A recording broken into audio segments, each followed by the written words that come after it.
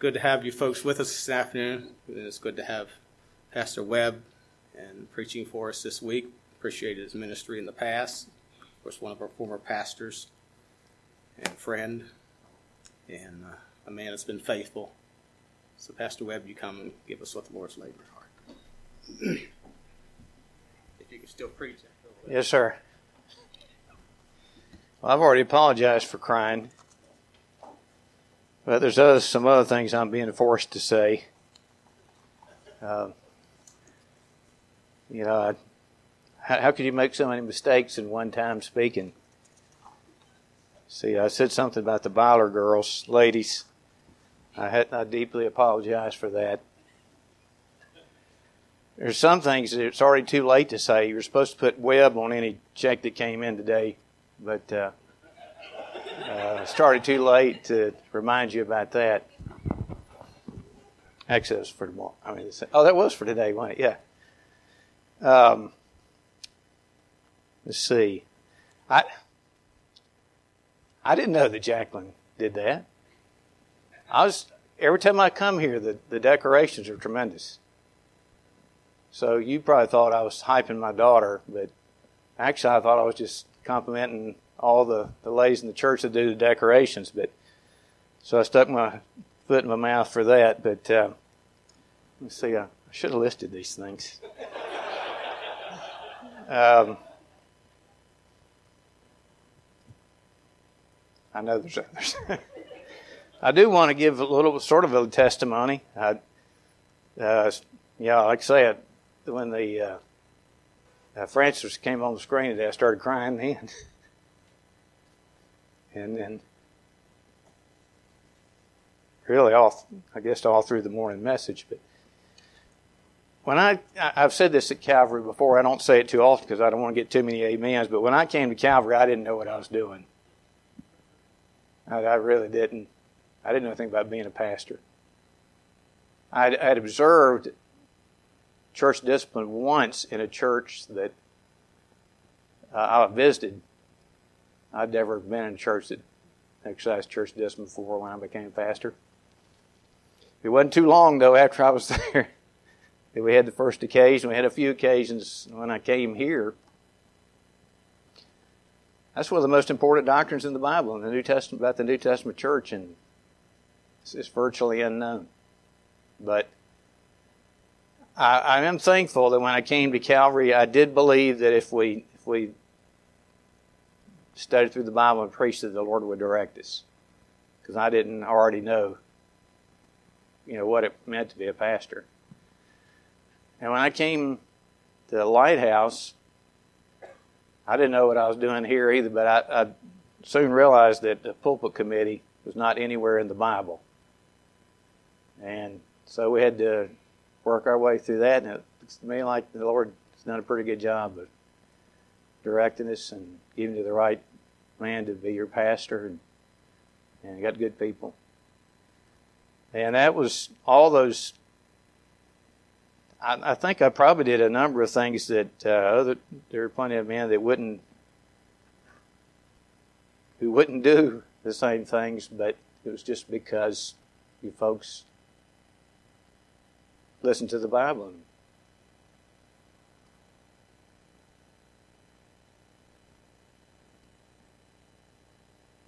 And did like James says, received with meekness. And above and beyond the call of duty, he laughed at my jokes. I don't know what it is at Calvary, but nobody laughs at my jokes at Calvary. Well, I guess I do know what the problem is. It's probably not the congregation, but I guess y'all humored me. Maybe everybody's so bad off here they had to laugh. I don't know. But it's been a wonderful. Pastor Russ went to Foundations. I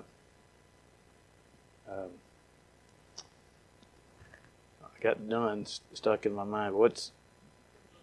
It was done, but the man Spence, Dr. Spence used to talk about Christian experiment, and I think that's what Christianity has to be. You have to realize you don't know everything. In fact, as Lonnie and I have talked about, you don't know what you don't know. But as you learn, you've got to try to put it in practice. And I hope Lighthouse will keep doing that. Appreciate the testimonies this morning. I hope Calvary will keep doing that. How you can be in your ministry you can be a pastor 60 years and still have a lot to learn. So our churches need to realize that. So a lot of joys. In fact, I was thinking just a little while ago. One of the highlights of when I was here was the day that Evan Francis called me and told me how I was doing everything wrong. And the only reason I won that argument is I could yell louder than he could. I mean, he was berserk, and I about got that way myself. So it was a lot of interesting experiences. Christian life it's a riot, So I hope you're enjoying it. Today we're going to do this afternoon was something that's a little different from what I normally preach. But if you'll find two passages, Matthew chapter 5 and Matthew chapter 4. I do want to thank you for the food too. That was tremendous. I'm serious about the decorations and stuff. They're always done really nicely, and I do love that. That's just a good thing to remember. To Him be glory in the church. That's what we ought to come for. Then I say Acts 4, Matthew 5 and Acts 4. And we're going to start in Matthew chapter 5.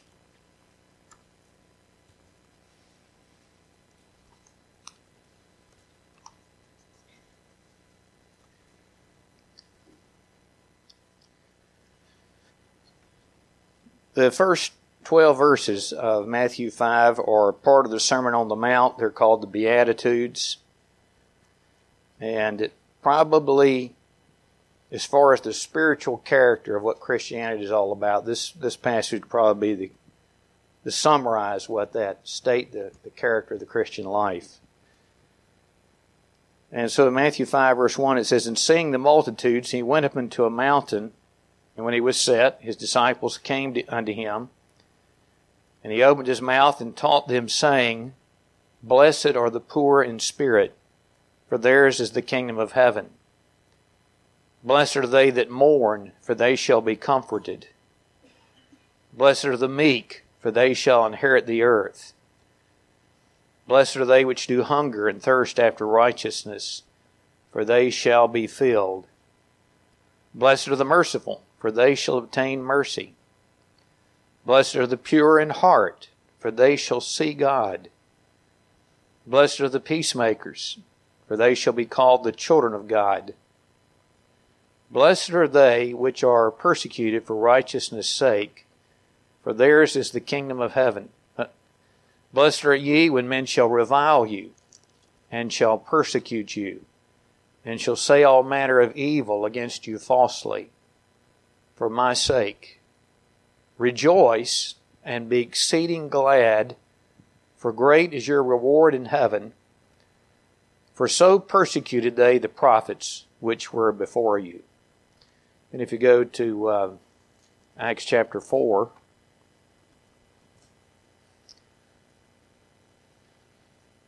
this chapter, just to kind of keep us from having to read so much,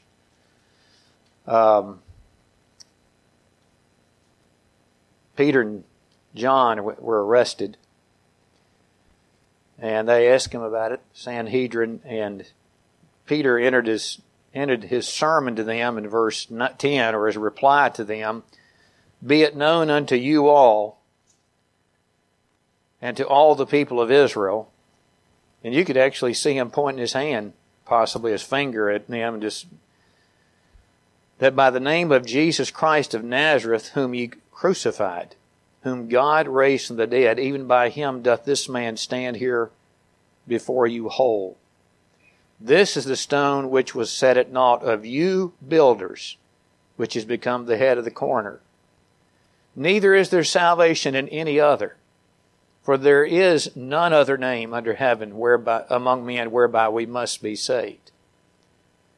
And when they saw the boldness of Peter and John, and perceived that they were unlearned and ignorant men, they marveled. And they took knowledge of them, that they had been with Jesus. And beholding the man which was healed standing with them, they could say nothing against it. But when they had commanded them to go aside out of the council, they conferred among themselves, saying, What shall we do to these men? For that indeed a notable miracle hath been done by them is manifest unto all them that dwell in Jerusalem, and we cannot deny it. That means they would deny it if they could have. But that it spread no further among the people, let us straightly threaten them that they speak henceforth no more in this name. And they called him and commanded them not to speak at all, nor teach in the name of Jesus. But Peter and John answered and said unto them, Whether it be right in the sight of God to hearken unto you more than unto God, judge ye. Actually, this is about the time where their lawyer had been time saying, no, wait a minute, don't say anything right now. Just say that for later, but they didn't. Whether it be right in the sight of God to hearken unto you more than men, judge ye. For we cannot but speak the things which we have seen and heard. So when they had further threatened them, they let them go, finding nothing how they might punish them because of the people. For all men glorified God for that which was done. For the man was above 40 years old, on whom this miracle of healing was showed.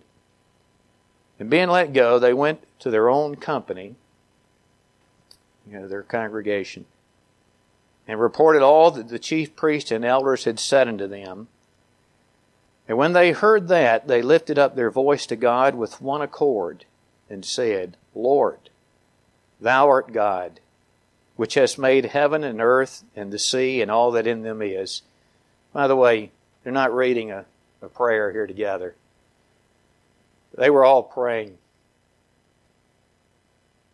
in agreement. They were all in one accord about this. It's hard to get a Baptist church, everybody's in accord.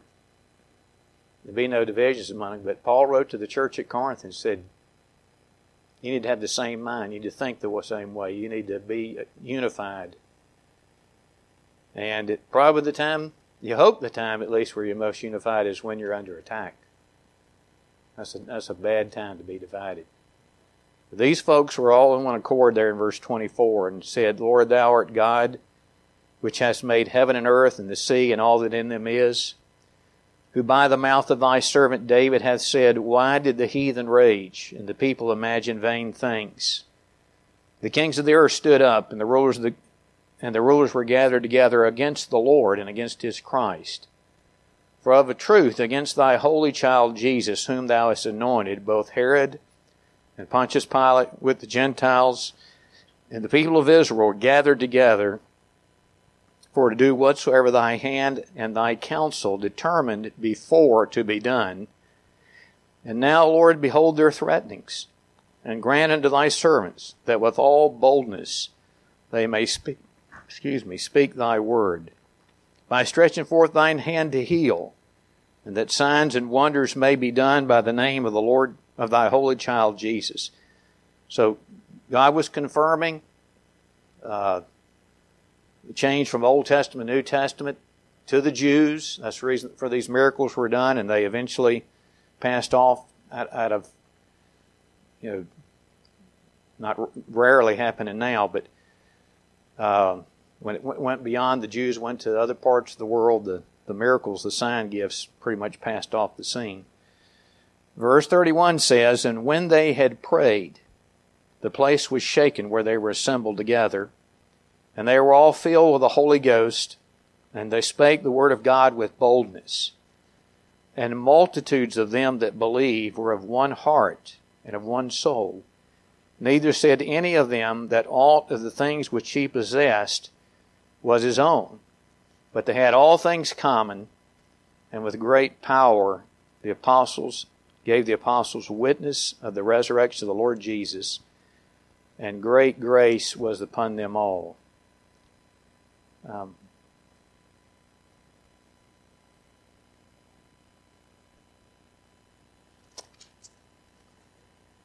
Message this afternoon is titled, This is What We Live For.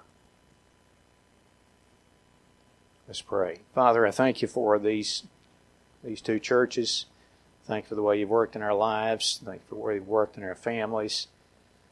Thank you for the things that Lighthouse has rejoiced in today. Rejoiced in the truth of your word. And rejoiced in your direction and your provision. And working in our lives. Thank you for the fellowship today. And I pray, Father, that you would speak to us about this very common, very definite theme in the Word of God, and sanctify us, edify us, prepare us to be your servants, I pray. In Jesus' name, amen. Some of you will remember this, but about 3 years ago, Pastor Kevin Jones over there in Krasnoyarsk, Russia, received a phone call from a man who said he was an officer with the Department of Immigration and that he wanted to meet the next day with Pastor Jones. I think it was on Thursday. And this guy called after work hours. He didn't give his full name, didn't tell his position or anything like that. He gave an address that was not connected with immigration, but it was near a detention center. And he told Brother Jones that he wouldn't need any of his documents, such as his passport or anything like that. And after they hung up, Pastor Jones tried to call him right back and nobody answered. After the call, Pastor Jones became a little uneasy. And he talked with two lawyers, talked with his deacons. Of course, they're both Russians. And he decided not to go to the meeting. And he and Jessica also decided that they would keep their children inside their apartment for a couple of days, 48 hours, something like that. Wouldn't answer any calls from numbers they didn't know, telephone numbers. And he planned to go to church on that Sunday, fully anticipating that there would be government officials in the congregation, which is not that uncommon of a thing, particularly when they were a few years back. It was even more common then. But he didn't go to the meeting on Friday, and he said they had great services on Sunday. And on Monday,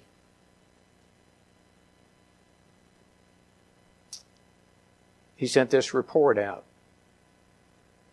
He said, today, this will pass by in a minute or two. He said, today, I got another call from the Department of Immigration, and this time was from the office where I have filed most of my paperwork, from an inspector that I know. She asked me to come into their office tomorrow, which was Tuesday, at 2 p.m. She said they had lost one of my annual reports proving my continued residency status in the Russian Federation. She asked me to bring the original in so they could copy it. I called the attorney, Andre, who used to work in that same office, and he said, something's up. So I'm going to go into this is what he's writing to us, pastors. He said, so I'm going into the lion's den tomorrow at 2. Andre is going to meet me at my house and is going with me. So and then when Pastor Jones went to the meeting on Tuesday afternoon, they didn't allow his lawyer to go in. And they made Pastor Jones lay his phone on the table away from him. He said that 2 men from the FSB, that's just a change in the words from KGB. He said 2 men from the FSB questioned Pastor Jones and told him they knew where his money came from, they knew where he traveled, they knew how he used his time, and Pastor Jones found out that they'd been taping all of his conversation between his phones and Jessica's phones. And so I was, like other pastors, people that received that, was thinking about this, praying about it. And I just figured out it must be some government agents intending to try to intimidate him or something like that to leave, try to get him to leave, pack up and go home, or maybe take some legal action against him because it had been just a year before where they'd tightened down all these restrictions on evangelism. And the American pastor in Oriole, which is a city, I think it's about 6 hours away, if I remember correctly, they had arrested him. Some of that may be because he wasn't particularly careful, but nevertheless, Pastor Jones went over there and preached for them a number of times with that church after their pastor left. And so as I prayed about it, I not only thought about Pastor Jones, but about what Jessica and the kids might be thinking and going through. It had been a rough year. Already about 8 months they'd had trouble all in the church, not with people outside the church, but inside the church. And so now they're probably anticipating, their husband, their dad's going to be arrested.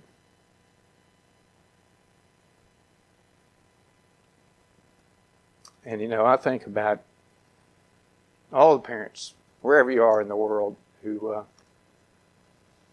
try to live holy lives and try to govern their families by the Bible, rear their kids by the Bible. We have a special challenge for our children. They don't have any close friends a lot of times. Nobody's like them. A lot of times ostracized by relatives and other young people. But that's true, but I think for the pastors, the children of pastors and missionaries, they probably especially feel that way. They're outcasts and weird. Some of them are weird, but not Brother Byler's or mine or anything, or the rest. Just some of the others, and they're made fun of by the people, that kind of thing. But for many young people and their parents, that's more than they can take. And so they shrink back from standing for the Lord. A lot of them actually become bitter. And they court the friendship of the world. And Paul, of course, and others in the Bible experience this. 2 Timothy chapter 1, verse 15, Paul writes, apparently the last letter, at least we should say the last Bible letter that he ever wrote. This thou knowest, that all they which are in Asia be turned away from me, of whom are Phygellus and Hermogenes. Timothy knew who they were. In chapter 4 of that letter, he says, for Demas hath forsaken me. That's a fellow missionary. Demas hath forsaken me, having loved this present world, and is departed into Thessalonica, Crescens to Galatia, Titus unto Dalmatia. And then later in that chapter, Alexander the coppersmith did me much evil. The Lord rewarded him according to his works. Of whom be thou aware also, for he hath greatly withstood our words. In my first answer no man stood with me, but all men forsook me. I pray, God, that it may not be laid to their charge. That's the second time. Already in chapter 1 he said, all that are in Asia turned away from me. What do you think about that? What would you think about a pastor here in the United States that everybody turned against him?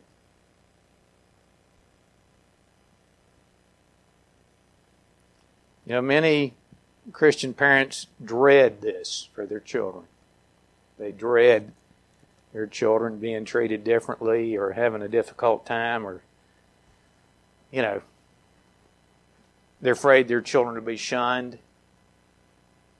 because of they dress funny. They don't listen to the world's music, other standards, that people just think they're just plain odd, stupid. But actually, if you just go back into general American society 60 years ago, they were common in the general public. And of course, if the parents feel this way, they too will eventually shrink back from holding fast to the commands of the Word of God. And when our children, I know for us, we sent our kids to Christian school, but we told them regularly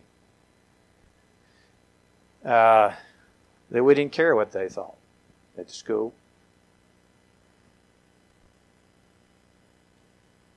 We hoped they did stand out because we were not impressed with what we saw there.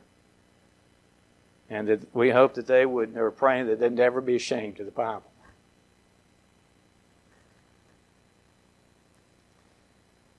But what will we do when they come to arrest us for saying the Sodomites are perverts who are going to burn in hell?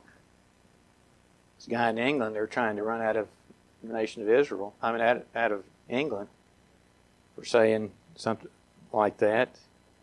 What will your family do when either one of these churches come under public scrutiny because we say that Muslims and liberal Protestants are condemned of God for their religion?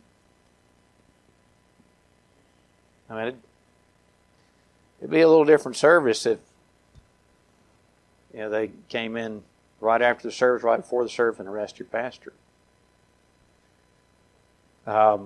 What will we do when people in our church are fired or sued or simply given the gospel to somebody at work? Well, I know what we should do. It says we should rejoice. That's the nature of genuine Christianity. Out of 12 verses about the character of Christianity, 3 of them, 1/4 of them, deal with that very aspect of rejoicing under persecution. Because God, who is our Creator and who's our Savior, Jesus Christ, humbled Himself and took on Him the nature, the body of a man, and bore the filth of our sins and died in our place, the greatest earthly privilege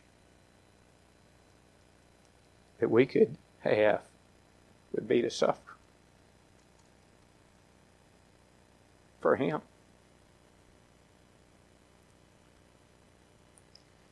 And the opportunity to show Him our love by our faithfulness and our obedience and self-practice, that's what we live for.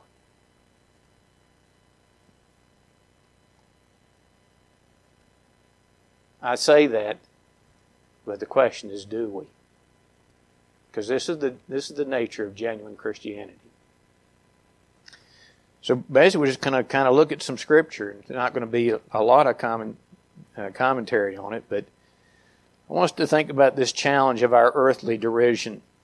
Jesus told us this over and over. He told His disciples this. If we choose to be His disciples, we would have a tough path to follow. And one of the main things He said over and over is that we would be hated by close friends and family. Turn over to Matthew chapter 10. I'm going to ask you to turn a lot. Some I'll read, but a lot of them I'm going to ask you to turn. Matthew chapter 10 and verse 16.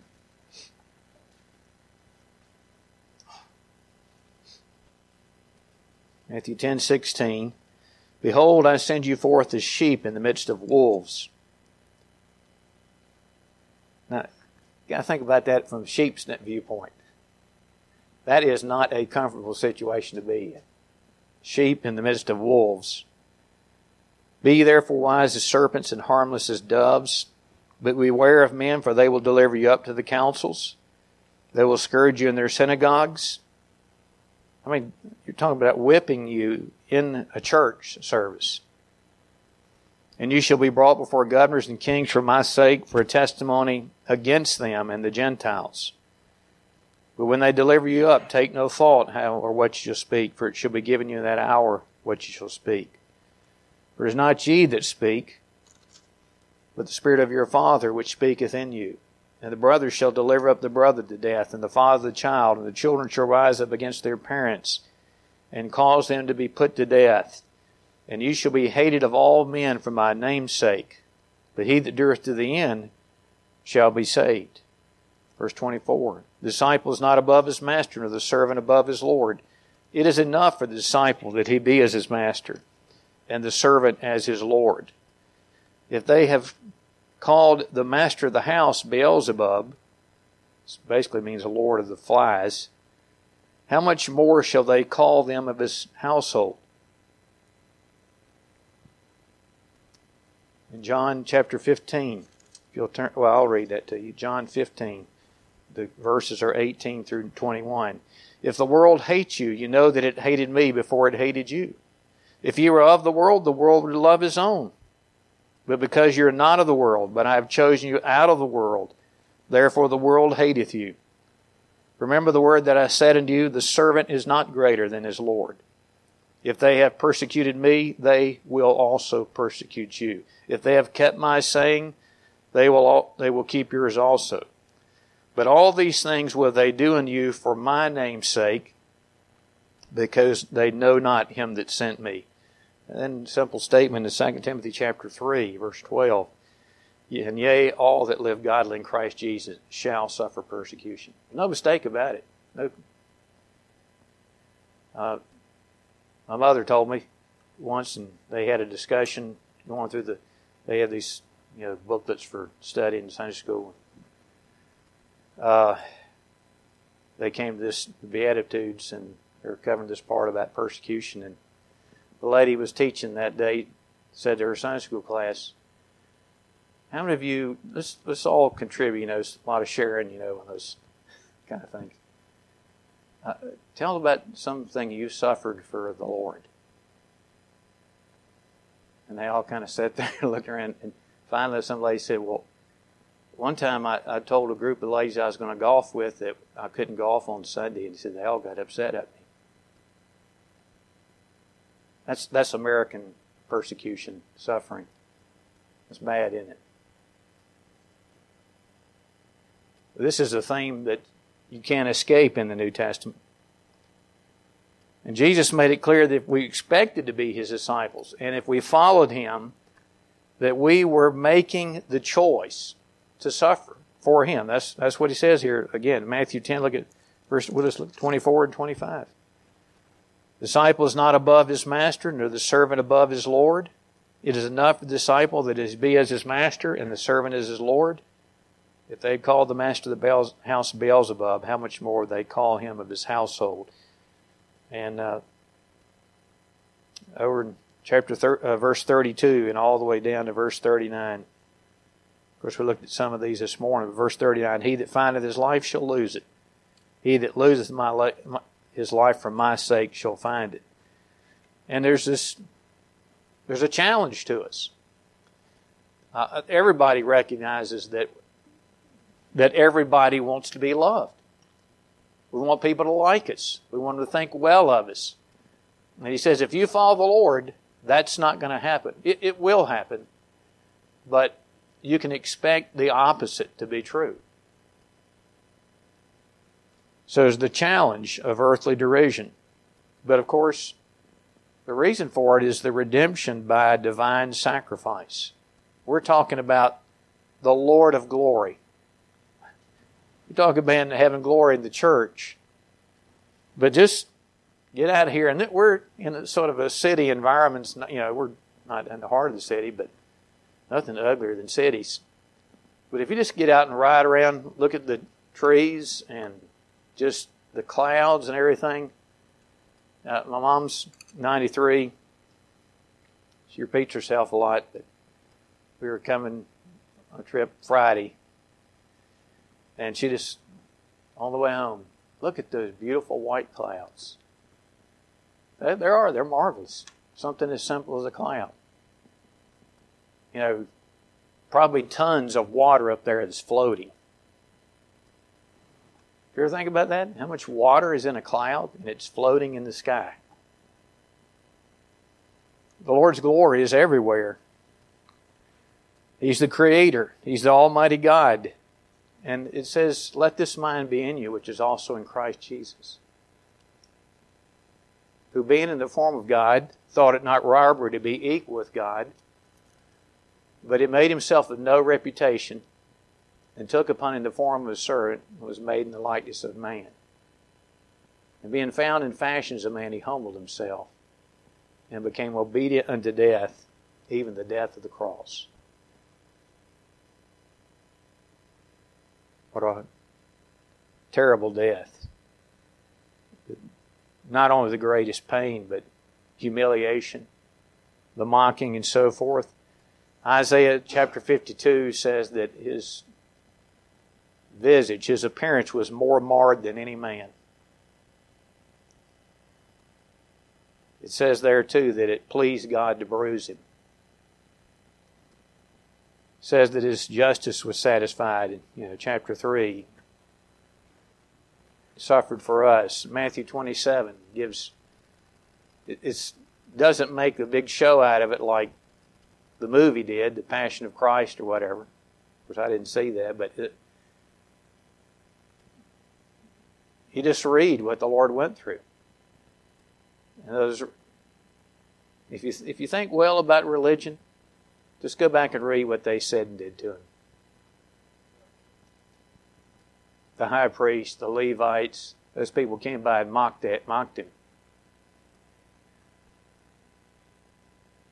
He suffered for the sins that we committed.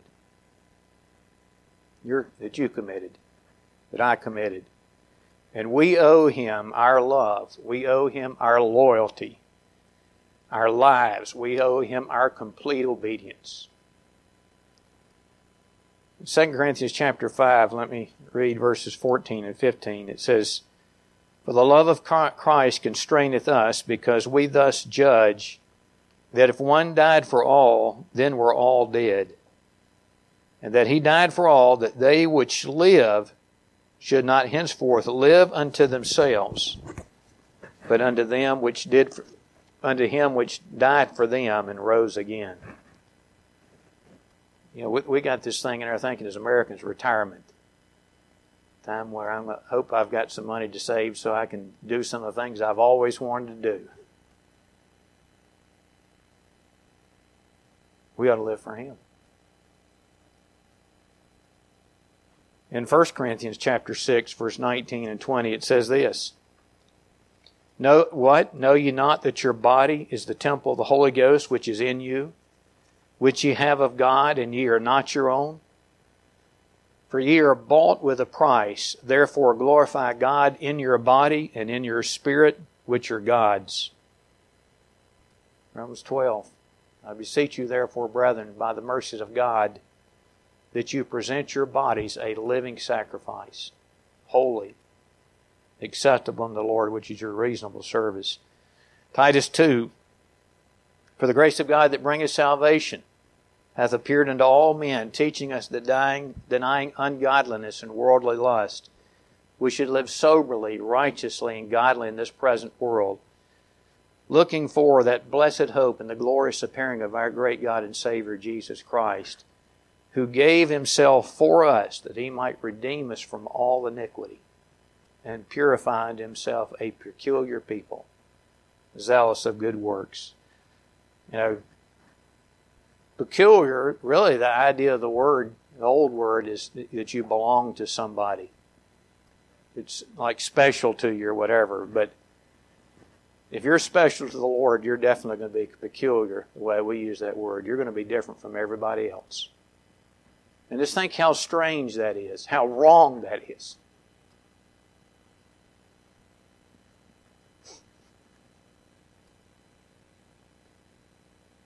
All the world ought to love God.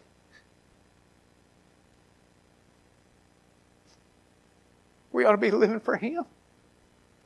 It shouldn't just be a little handful.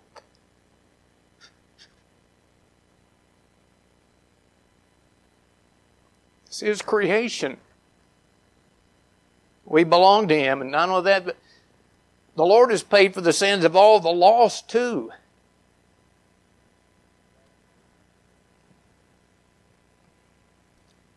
We owe him. And that's why to be able to suffer for him ought to bring a great rejoicing to our lives. The greatest privilege, the greatest joy should be ours to suffer for him. That's what it says in Matthew 5. Let's If you still got it, can you go back to Matthew 5, verse 10?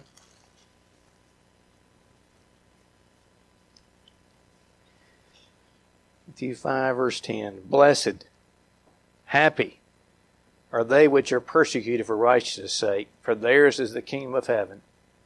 Blessed are ye when men shall revile you and persecute you, and shall say all manner of evil against you falsely for my sake. Rejoice. You know that's a command, right? Rejoice and be exceeding glad, for great is your reward in heaven. For so persecuted they the prophets which were before you. Look, being mocked for Jesus is a badge of honor. You know, we have a president, in my opinion, in the time that I've lived, he's the most courageous. He's one of the most courageous men I've ever seen. He doesn't back down. He doesn't care what anybody says about him. I mean, he tweets, you know, and he gives them a hard time. And yet hardly anybody will stand up for him. I think there's going to be millions of people that vote for him. They would never tell anybody. We shouldn't be that way for the Lord. We ought to be glad to stand up for him. I don't know what kind of hat we'd get. MAGA wouldn't work, but, you know. And I'm not that big on wearing T-shirts, but I think our mouths ought to be open and our lives ought to stand with the Lord and stand up for His Word and the truths in it and so forth. In Acts 16, they were thrown in Barnabas. Is it Barnabas? Silas? It's Barnabas.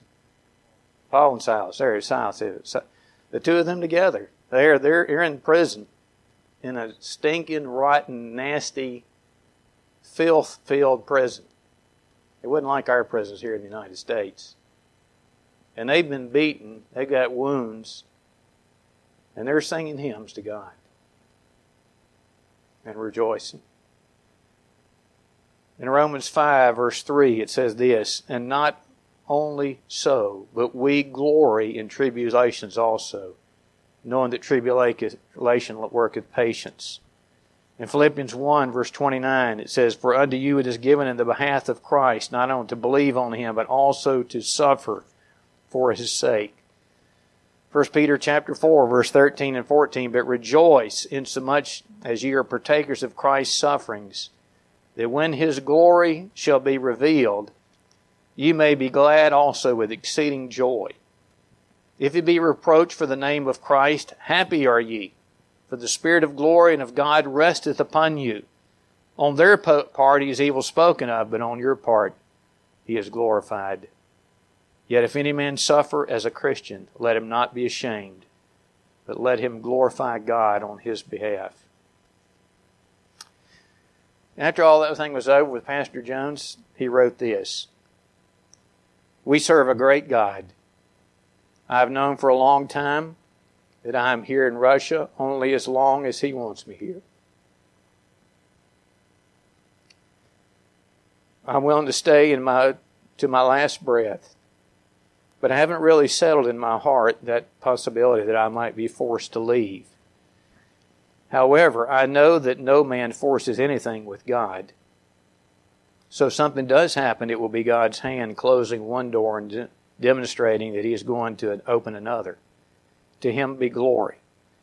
He is my shepherd. And I rest in Him. And then just shortly after that, he sent, this is just between me and him, but he said, having a great time in the Lord. He has made himself very real in the past few days, and honestly in the past few months. I could never handle all this without him. I'm sitting with my cup of coffee. That helps, doesn't it, Howard? Sitting with my cup of coffee this morning, and really enjoying a peaceful time with the Lord. Still, every day it seems that I want more. I want more of Him, more time, more closeness. more fellowship. More. Do you rejoice in the privilege of sacrificing for your Savior? What about you parents? Your kids go through some hard times because they're a Christian?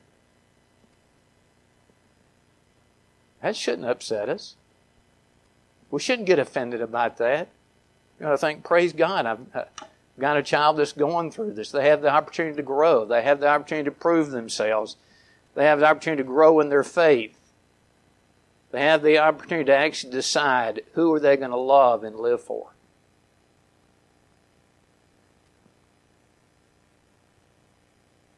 And I'm going to tell you something. Until they face some of those things, you don't know what's in their hearts. And I'm thankful for the mercy of the Lord in working in our churches.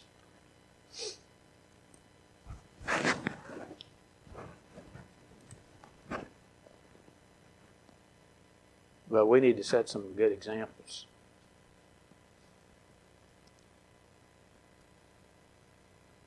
And show that we're not only willing to suffer, but that we rejoice in suffering for our Savior.